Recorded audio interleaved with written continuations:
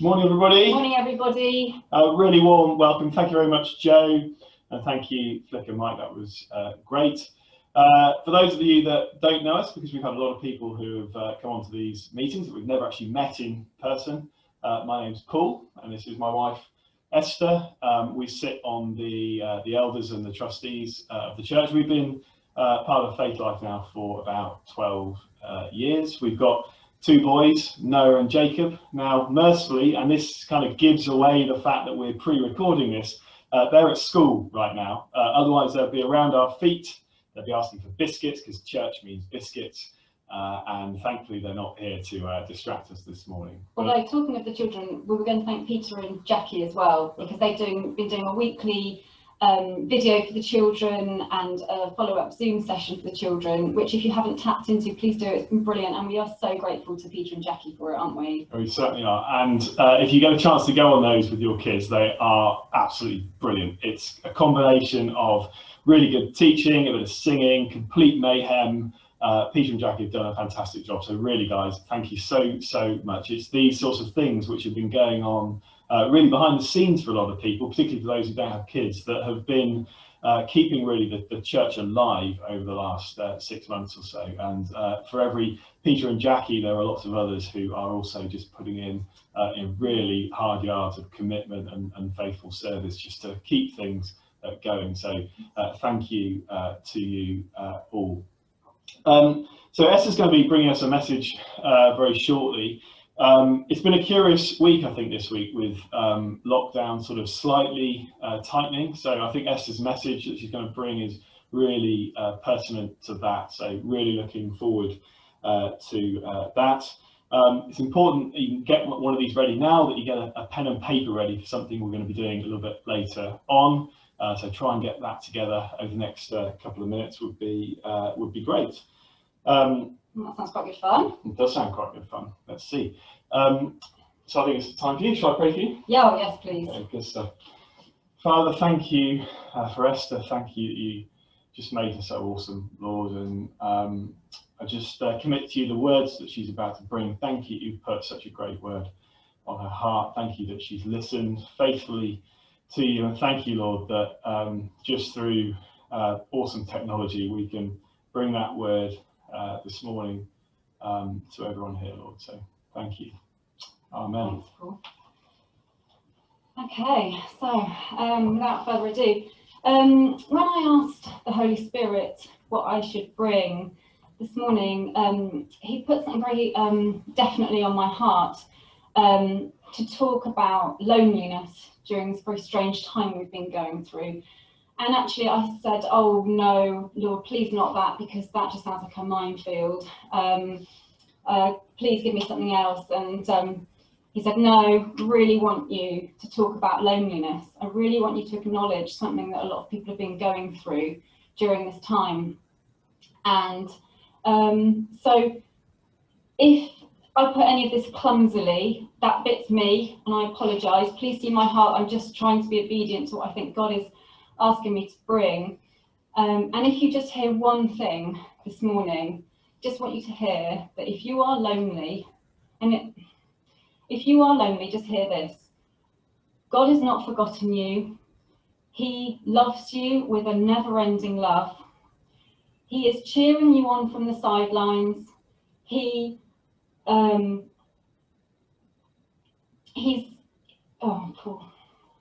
loves you. He rejoices over you with singing and dancing. He cares about every big thing and every little thing that you care about. And there is a lot of spiritual activity going on out there that we just don't always see. Even as Christians, we just don't discern everything that's going on. But God is going to move in your life, and that is what I pray, that this morning you will hear God's voice, and that there will be testimonies of his love to individuals through it. So a few weeks ago, Flick spoke, and she talked about and acknowledged and honoured those people who'd been in caregiving roles during lockdown, people who'd had children at home, they were homeschooling, working, running an all-day kitchen cafe as life was just incredibly frenetic in some of our homes. And I really felt God was asking me, that really touched me. That really touched me when Flick did that. And I think the Holy Spirit is asking me to do something similar for people who found themselves in a position of aloneness and loneliness. And there's very different types of loneliness. It's not always massively obvious. Yes, it's obvious if someone lives alone and doesn't see a great number of people that they might be lonely. They might not be lonely, actually. They might be fine, but through use of technology and that sort of thing. But obviously they're an obvious sort of candidate for this loneliness at the moment. But there can be people in all sorts of situations who experience loneliness. You know, you might be in a flat share with people you don't know that well, and it was fine when you were all going out to work and getting on with your everyday lives, but when you've been put together so constantly, it might actually exacerbate a feeling of isolation by having that proximity to that person. There's people who might be at home with small children and their spouse might be off for very long days. You might be a single parent and you might be with a small child all day, or children, but you might never be alone, but incredibly lonely. It's possible to be lonely and never alone. So this is for every type of loneliness, what I feel God has given me this morning. So I just want to start by showing you through scripture that God hasn't caused this situation. He's always sought intimacy with man and communion between men. This virus is not from him. I think we all agree with that. Your aloneness, therefore, is not from him. Your situation is not from him. From the beginning, God said it wasn't good for man to be alone. Adam could walk in the cool of the evening with God, and yet God still recognised that Adam, even though he had God, he still needed human companionship and intimacy. He saw that need. And the enemy, from the very word go, has been doing his best to bring about a separation between God and man, obviously, but also between people. And that he did quite a successful job through man's sin. And God, through periods of time, has intervened to try and bring back that intimacy and break the power of that sin. He intervened with the flood. If you want a scripture reference, that's in Genesis 6 and 7. And through time, he eventually put in place lots of rules and laws, regulations in Exodus and Leviticus that were to keep people safe and to try and enable a place where people could have community and communion with each other and with God, but in a safe way. As there was more and more sin, it got harder and harder to enter into holiness, into God's presence and his holiness for everybody. And similarly, the laws of Leviticus show that they were having to keep distance between people to keep people safe. There's a lot on leprosy, keeping isolating unclean people for all sorts of reasons, not just leprosy, you know, bodily discharge, all sorts of things. There were lots and lots of rules about don't touch this, don't touch the offerings, the grain offerings, until you've undergone ceremonial cleansing.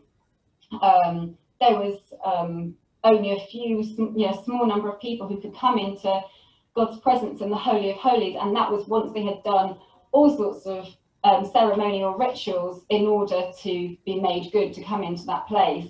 And they even tied a rope around the priest's leg in case something had gone wrong in all of that ritual that meant they were just going to drop dead in God's presence in his holiness, and they'd have to pull this priest out right with the rope. But God, which have got to be two of the best words in the English language, but God so loved the world that he paid the ultimate price. He made the ultimate sacrifice of his one and only son in order to break down primarily the separation between God and man. But between man and man, let's talk about God and man. Jesus drew crowds to himself. Even before his sacrifice on the cross, he broke the power of the law, or the curse of the law, as it became referred to in Galatians, with a love and compassion only he could do. He healed on the Sabbath. He talked with the Samaritan woman at the well. He dined with sinners. And then at his death, he said, it's finished. There is no more separation between God and man. Satan will try and make you think there can be a separation between you and God, but that is finished. And he paid the price so high that not only can we go before his throne anytime, any place that we want, he sent his Spirit to indwell our hearts so that we could go from a place of visitation to inhabitation. He couldn't have broken down the barrier anymore. But as well as restoring intimacy between God and his people, Jesus fulfilled the law, it says in Matthew 5 verse 7, and brought a new covenant of grace and power for believers, which meant, as well as allowing people to come into his presence, it meant he could also send out his disciples to people who'd been formerly shunned. For example, in Matthew 10:8, Jesus said, heal the sick, cleanse the lepers, raise the dead, cast out demons. And in Mark 16, verse 17 to 18, he said, in my name they will cast out demons, they will speak with new tongues, they will take up serpents, and if they drink anything deadly, it will be by no means hurt them. They will lay hands on the sick and they will recover. He also brought about the process of bringing his people together into one physical body, which will one day be the glorious bride, suggesting not just a closeness between believers, not just that I can touch now someone who's sick, but that we become one, we have a unity. And in 1 Corinthians 12, verse 20, it says, now indeed there are many members, yet one body. So this unity comes through Jesus' sacrifice. But the enemy keeps doing what he does, and he keeps trying to bring about separation. He'll try and think that you're separated from God too, but that, let's just say we know that has been dealt with. But he's trying to separate us from each other. And I don't think I know of a time when he's been so successful in our generation at doing something like this. This is the strangest time I think most of us have lived through. And I think, yeah, he's done quite well at separating people from each other. Thankfully, we have got technology. We can do church. We can do loads on Zoom, praise God. We can meet in small groups at the moment of 6 or fewer, which is really important. But this is still pretty limiting. We're still encouraged, or rather required, to keep 2 meters away from people, which leaves some people with very little physical comfort, which is really important. And I think, you know, there's some very vulnerable and lonely people who are already in that position, and now it's even worse. I don't think any of us need to start ploughing through academic studies, which I have done, by the way, to see the negative impact of loneliness on health, on well-being, on absolutely everything. There's loads of stats, I could tell them to you, but I'm not going to, because I don't want to prophesy any of that stuff over us. Quite the reverse. We've been standing on Psalm 91 for our physical protection, and I think we need to remember that his wings are there for our protection, not just the physical, but the emotional, the mental, all of it. We can seek protection on those wings. But I said to the Holy Spirit, I said, that's good, that's fine. I can acknowledge that there are people who are lonely. We can talk about these things. I can think of practical things. How do I comfort and encourage? Yes, we phone each other. Phone each other. If you're lonely, phone someone else. Phone someone you think might be lonely. Meet with small numbers of people where you can, where you feel safe to do so. Because not everyone can. There are some people who are in real desperate places. I know that's not possible for you. We're going to get to that in a minute. If you can join a support bubble, I really encourage you to do that, to feel a squeeze of a hand, a hug with those people you're allowed. If you're a single person, if you've got children under 18, you're a single person, you can join a support bubble. If you're a single person living alone, you can join a support bubble. I really strongly encourage you to do that. But I kept asking the Holy Spirit, I just feel like people need more than my words saying that. Yes, you are the comforter and the helper. Jesus said it was better that he should go so the helper could come, the comforter could come. And just said, oh Lord, I just need more than this if I've got to speak on this. And he gave me a verse. We're going to go to, you might want to find it now, 1 Corinthians 13. We're going to look at 13 and 14. And he gave me that verse that says, now we see in a mirror dimly, but then I shall know you just as I am known. And I thought, okay, we don't have all the answers. I know we're living in times where we don't see everything clearly. Eventually we will. I was like, oh Lord, please, more, more. And he said, keep reading, keep reading. So I'm going to go from verse 9, I think it is. Let me just check that so I don't send it wrong place. Yeah, so verse 9. So, for we know in part and we prophesy in part. But when that which is perfect has come, then that which is in part will be done away. When I was a child, I spoke as a child, I understood as a child, I thought as a child. But when I became a man, I put away childish things. For now we see in a mirror dimly, but then face to face. Now I know in part, but then I shall know just as also I am known. And now abide faith, hope, love, these three. But the greatest of these is love. Pursue love and desire spiritual gifts. I've moved into chapter 14, just in case you think we lost. Pursue love and desire spiritual gifts, but especially that you may prophesy. For he who speaks in a tongue does not speak to men, but to God. For no one understands him. However, in the spirit he speaks mysteries. But he who prophesies speaks edification and exhortation and comfort to men. He who speaks in a tongue edifies himself, but he who prophesies edifies the church. I wish you all spoke with tongues, but even more that you prophesied. For he who prophesies is greater than he who speaks in tongues, unless indeed he interprets, that the church may receive edification. Now, this passage is talking about the importance of speaking tongues and prophesying. Interestingly, it talks about them in the context of being tools that we should use while we wait for that which is perfect to come.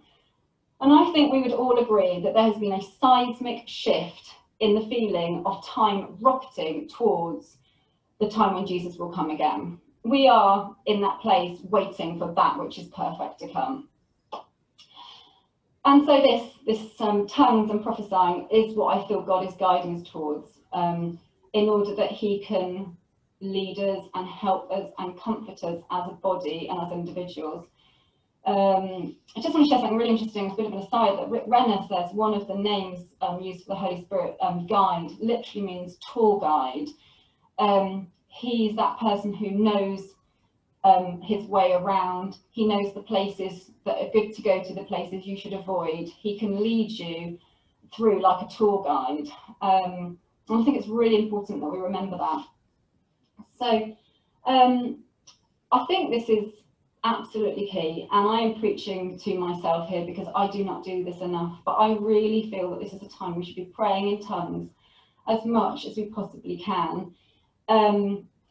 I think it's going to open up a world that we haven't yet seen, that it will enable people to feel a physical presence of God on them that you haven't felt before, an intimacy with God that you've never experienced before, that will bring a peace that surpasses all understanding.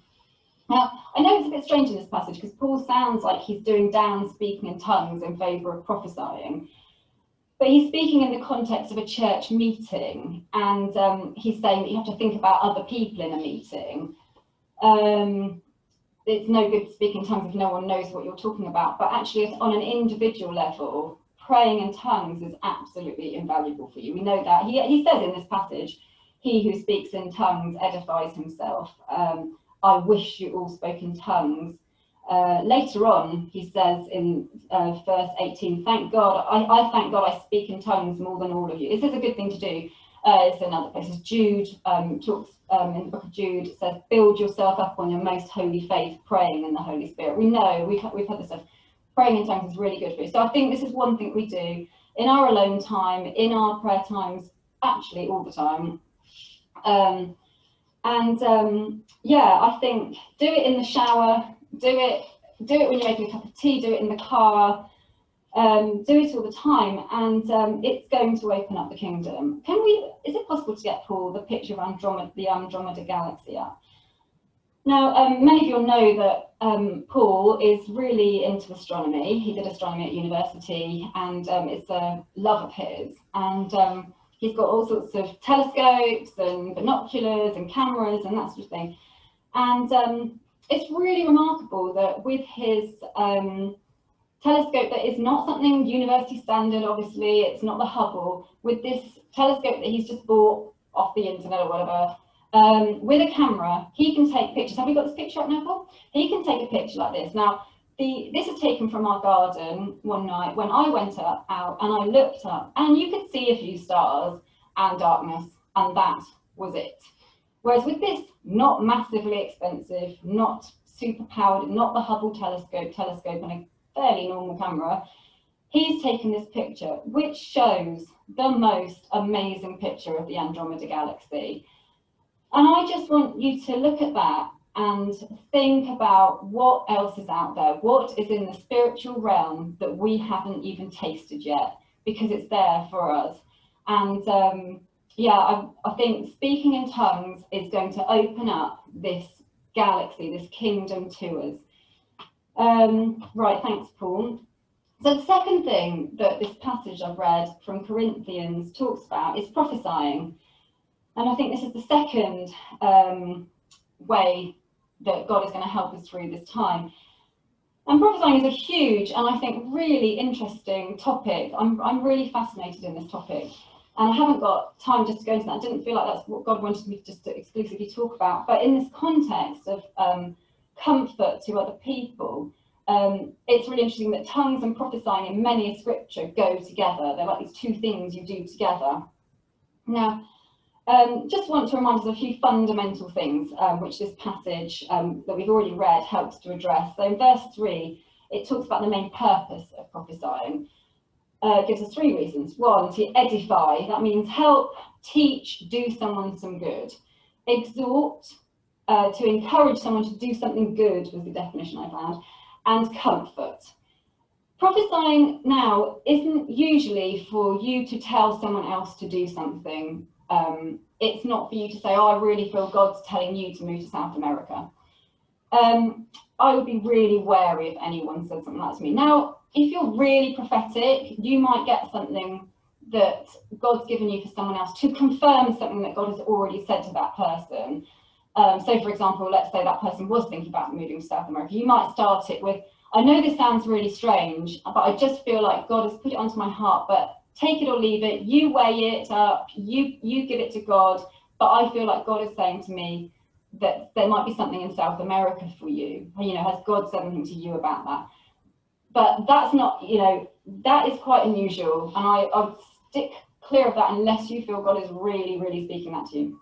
The second thing about prophesying is it has to always be done in love. I know that sounds really obvious, but this passage is set completely in the context of love. It starts with pursue love first in chapter 14, and chapter 13 is that very famous passage about even if I burn my own body, if I don't do it with love, it's pointless. This is set in the context of love. So if you're going to prophesy to someone, do it in love.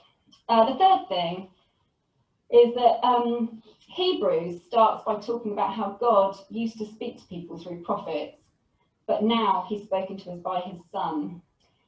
So the nature of prophecy has changed from Old Testament to New Testament. And if you prophesy over somebody, it needs to echo Jesus. He says he has spoken to us by his Son. Yeah, so when you prophesy, it needs to echo Jesus and it needs to echo his heart and his heartbeat. Finally, I think we're all a lot more prophetic than we realise, Christians and non. The words we speak shape our future.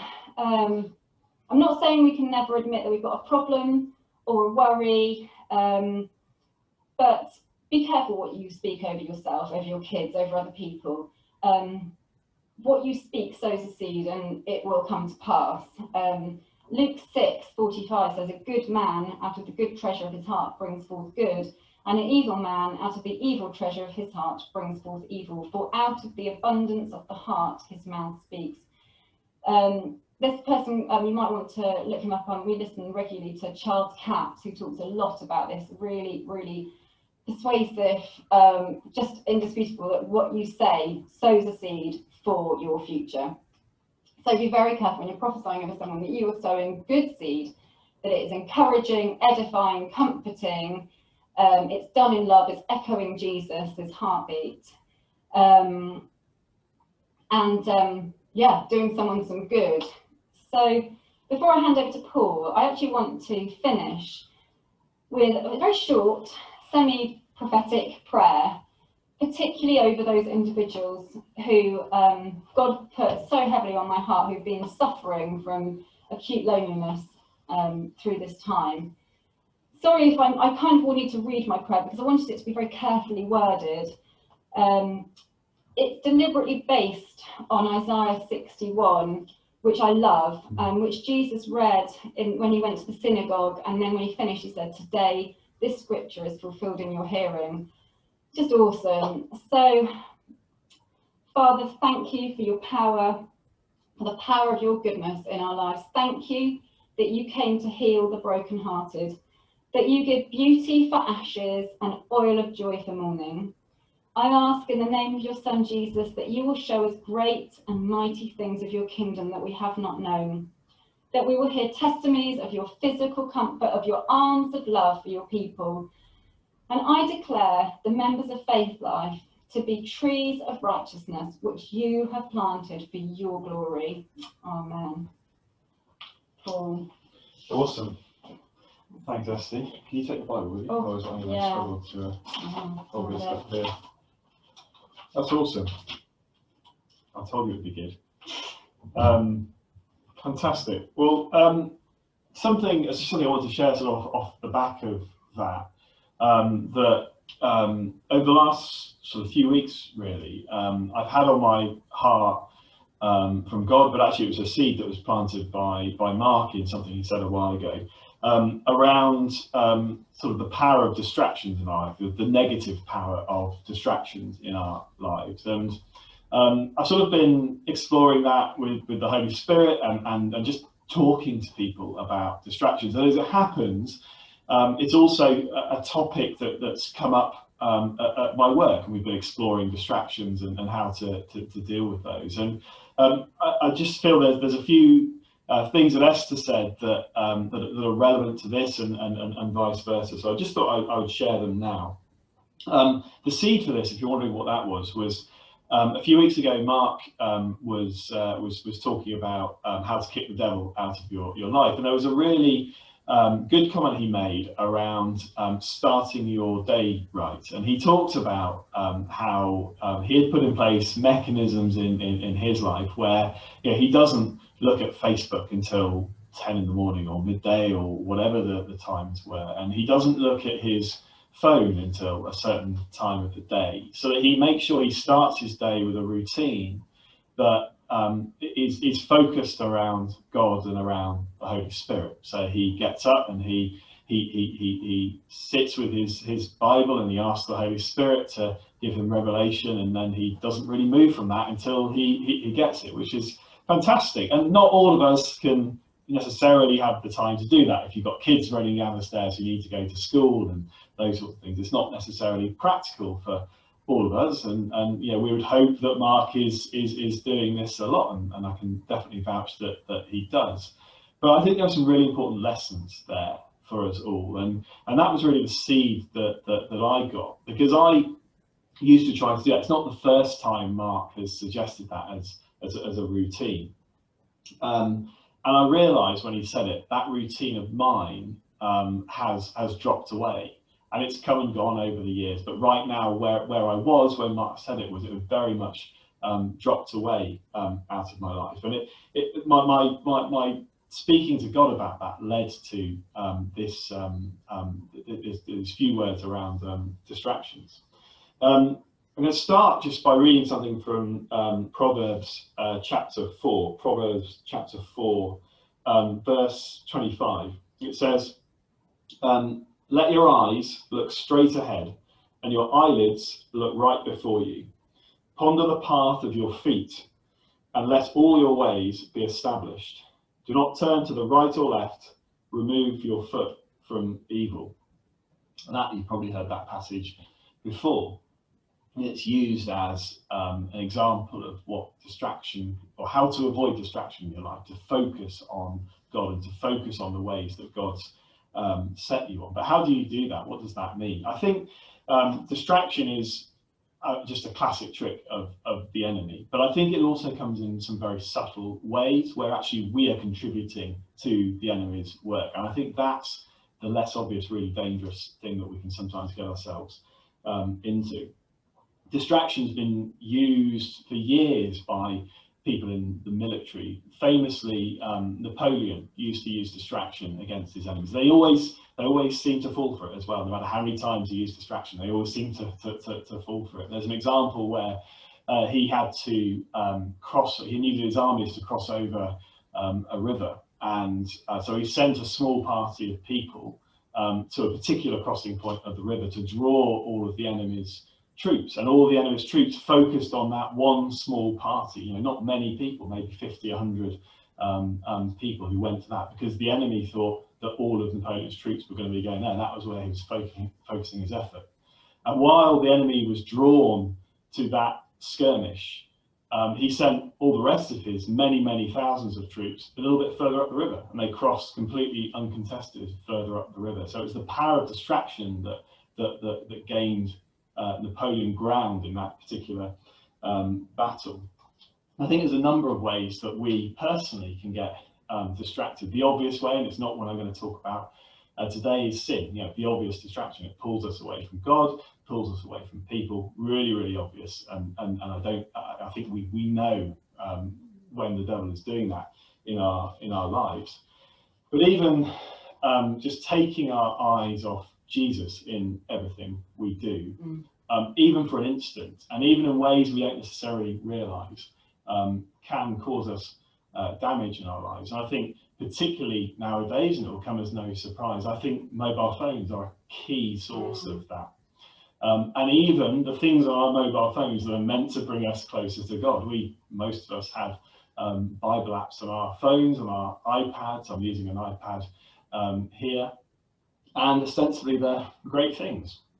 But how often when you're reading the Bible on your iPad, there's a notification come up and you just can't help but be drawn away by that notification. So those sort of notifications and distractions in our life are potentially a huge problem. And increasingly now in the workplace, people are encouraged to turn off emails, to check them maybe twice a day rather than having them constantly distracting you as you do your work. With those notifications and distractions in place, we just can't hear that voice of God. God doesn't shout at us, he talks to us quietly until we listen. And so we've got to, Psalm 46 says, be still and know that I am God. We've got to find a place in our lives where we can be still. And I believe that even the busiest people have moments in their day. They might be short, they might be shorter than we would like, but if you think how much information and how much encouragement God can cram into just a tiny amount of time, we need to be trying to carve those little periods out. I think as well, and I think this is where a lot of us fall into this, we can't try and justify that distraction because ostensibly those distractions are good things. I remember when I started my current job, my boss at the time was based in Australia. Immediately before I started my job, I had a really good routine with getting up, spending time in the Bible, journaling, listening to God, and I felt like I was in a really good place. I started my job, and because of the time difference, 11 hours at the time, I used to have to spend time in the morning, always getting up and going straight onto video calls to maximise the amount of overlap time with my boss. And that was my excuse about why all that fell away, and it never got picked up subsequently. There's no harm in working hard, in speaking with your boss and that sort of thing, but as it happens then, that was subtly drawing me away from that relationship that I was building with God. And the classic biblical example is Martha. I think Martha in a way gets a very bad reputation in the Bible because when Jesus corrected her, and he corrected her, he didn't rebuke her. But she was busy doing things which all of us would probably say good. If Jesus was turning up in your house tomorrow, you'd probably do the hoovering, you'd dust, you'd make sure that there was enough food in the fridge and that sort of thing. She was doing all those things which probably all of us would do. And she knew the power of Jesus. Martha was the sister rather of Lazarus. She'd seen her brother raised from the dead. She knew what Jesus could do and what he could bring. And yet even her, having seen that amazing power of Jesus, missed the point and got led into the distractions of busyness, which weren't in themselves bad, but were less good than spending that time with Jesus and hearing what Jesus had to say. So that's at the individual level. Something which I think we need to be cautious of as well as a body is getting distracted as well. And by that, I don't just mean faith life on its own, although it is relevant to us, but I mean as a body globally and as a church globally. We often, and I think the internet has made this worse, we often get distracted and drawn into skirmishes which sort of miss the point of what the gospel is all about and what Jesus came for. And we get drawn into intellectual arguments on forums or responding to people or trying to rationally argue for Jesus with people, whereas we know that that's not the way the Holy Spirit touches people. It's the US election season at the moment, and this isn't a political comment, but generally speaking, Christians in the US are known for viewpoints on two particular areas: gay marriage and being pro-life. And there's so much more to the gospel than those things, but the enemy uses those as distractions in order that the actual message of the gospel fails to get through. And even as Faith Life, we sometimes receive inquiries inbound, which are effectively just attempts to distract us and to almost to trap us as a leadership team into either arguments or discussion about areas and topics where, you know, we're probably never going to agree with the world, and those distractions we have to be very careful to avoid. And I think we sometimes don't realise the potential damage that distraction, all those distractions, the good ones and the bad ones, can cause us. And Hebrews talks about that in chapter 12, Hebrews chapter 12, and it's verse 12 and 13.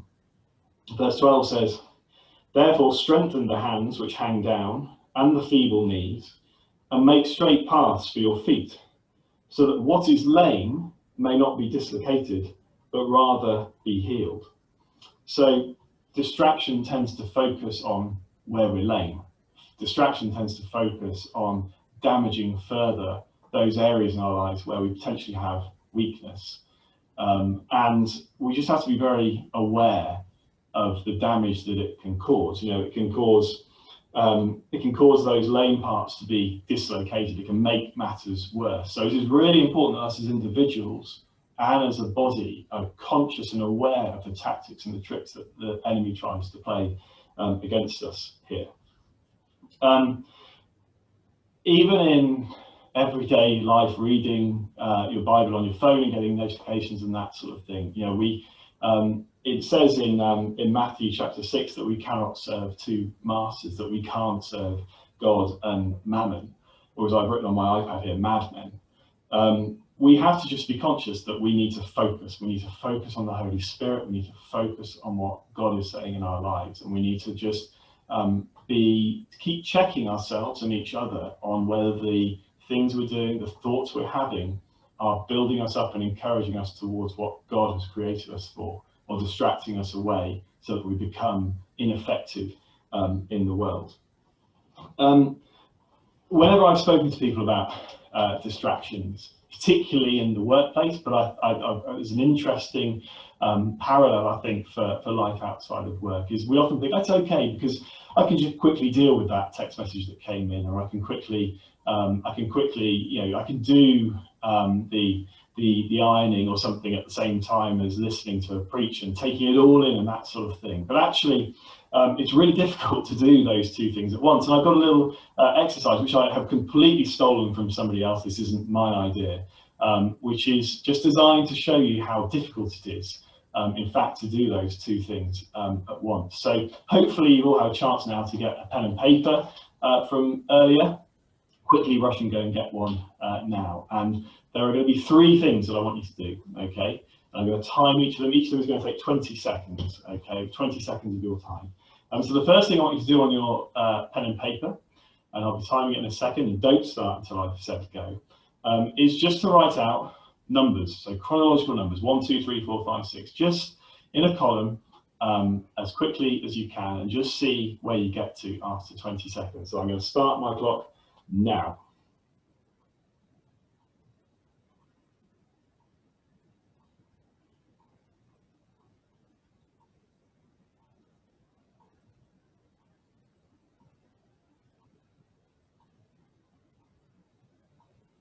And stop. Okay, so probably did pretty well on that. Pretty easy exercise. What's he trying to prove? Very difficult to work that out. You probably got somewhere in the region of maybe somewhere between 30 and 50, something like that. Maybe a little bit higher. You can perhaps put what number you got in the little chat thing on Facebook if you really want to show off if you got a good score. And now I need you to do the same thing with letters. Okay, so I'm going to time you again. A, B, C, D, E, F, G. Hopefully you all know your alphabet. I'm going to time for 20 seconds and see where you get to on your marks. Go.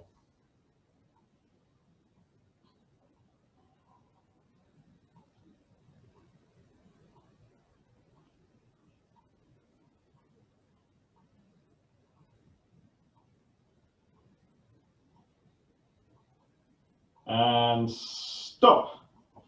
Okay, well, I guess those who are particularly impressive may have got through to starting again. You probably got to Z. I probably should have told you then start again and see how far you get down the alphabet a second time. But you probably feel pretty good about life. You probably think you did pretty well there. So the next thing I want you to do, they're 2 pretty easy exercises, is I want you to see how far you can get doing the first number, then the first letter. So you go A1, B2, C3, and do that and see how far you get in 20 seconds. So are you ready?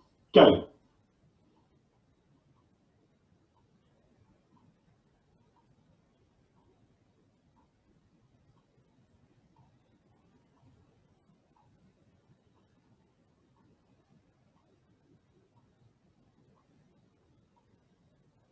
And stop. So how do you go on? You're probably not feeling quite so clever now, eh? But that was just a bit of fun. But the point is that we often convince ourselves it's possible to do 2 things at once, and that distractions don't really matter, and there are some distractions which are trivial and aren't impacting on what we're doing and our relationship with God. But the truth is that even on a silly little exercise like that, you can see the power of distraction on something so simple. Just imagine how much more the impact is of distraction with things that really matter in life. So how does this tie into what Esther was saying? Esther talks about the power of speaking in tongues, and how speaking in tongues builds you up on your most holy faith. Your spirit, if you're born again, is perfect. It is constantly in communion with the Holy Spirit. It's one with the Holy Spirit. And when we speak in tongues, we speak spirit to spirit with God. And it is impossible, if you speak in tongues, for you to be distracted in your spirit. So speaking in tongues is a fantastic way, even if you're driving, even if you're doing the ironing or anything like that. If you're speaking in tongues, despite that physical distraction, where your mind is potentially not able to focus on God, your spirit will be being nourished even further and communing with the Holy Spirit, and you'll build yourself up. That's really the message from that, is speaking in tongues is such an important part of life as a Christian. And some of you may never have spoken in tongues before. You might be scared. I remember the first time I was in a church where someone spoke in tongues, and I very nearly ran out the door and didn't come back. But I remember the first time I tried personally to speak in tongues, and I felt very self-conscious. I felt like I was making it up. But over time, it became more natural, and I could tell I was being built up. I could tell I was making myself closer to God. He had already made himself really close to me, but I was more in tune with what the Holy Spirit was doing. So I just really encourage you to do that. And I really thank Esther for the brilliant message that that she gave earlier. And that's it for this week. Really nice to kind of see you all. We're looking forward to actually seeing some of you properly when we're able to. We're not sure when that's going to be yet as a mass of people, but hopefully we can. Hopefully that won't be too far away, but we'll just have to wait and see. But in the meantime, seeing you all on Zoom and on Facebook is great. So have a fantastic week. Have a great week, everybody. Be blessed. And there's so much that I think we've prepared that you don't get everything across you. The moment I sat down, I thought, oh, I forgot to say so and so. I forgot to say. But I really hope that's blessed you. And please pray on it and ask God to speak to you on some of these things, because He will. Yeah, He will. That's absolutely right. It was funny, I had a moment of really missing everybody when Paul was doing his on your marks, get set, go, because he actually said on your marks, go. And I thought, oh, if we'd been in church, someone would have called out, hey, you didn't say on your marks, get set, go. And that's the advantage of doing this. Doing this recorded is, well, you don't get quite so much heckling. You don't get the heckling. You get it from, there's not so much fun, is there, without having. It's not as much fun. Here, but so. Anyway, we hope that bless you all this morning. Have a great week, and looking forward to catching up when we can. So bye everybody. Bye everybody.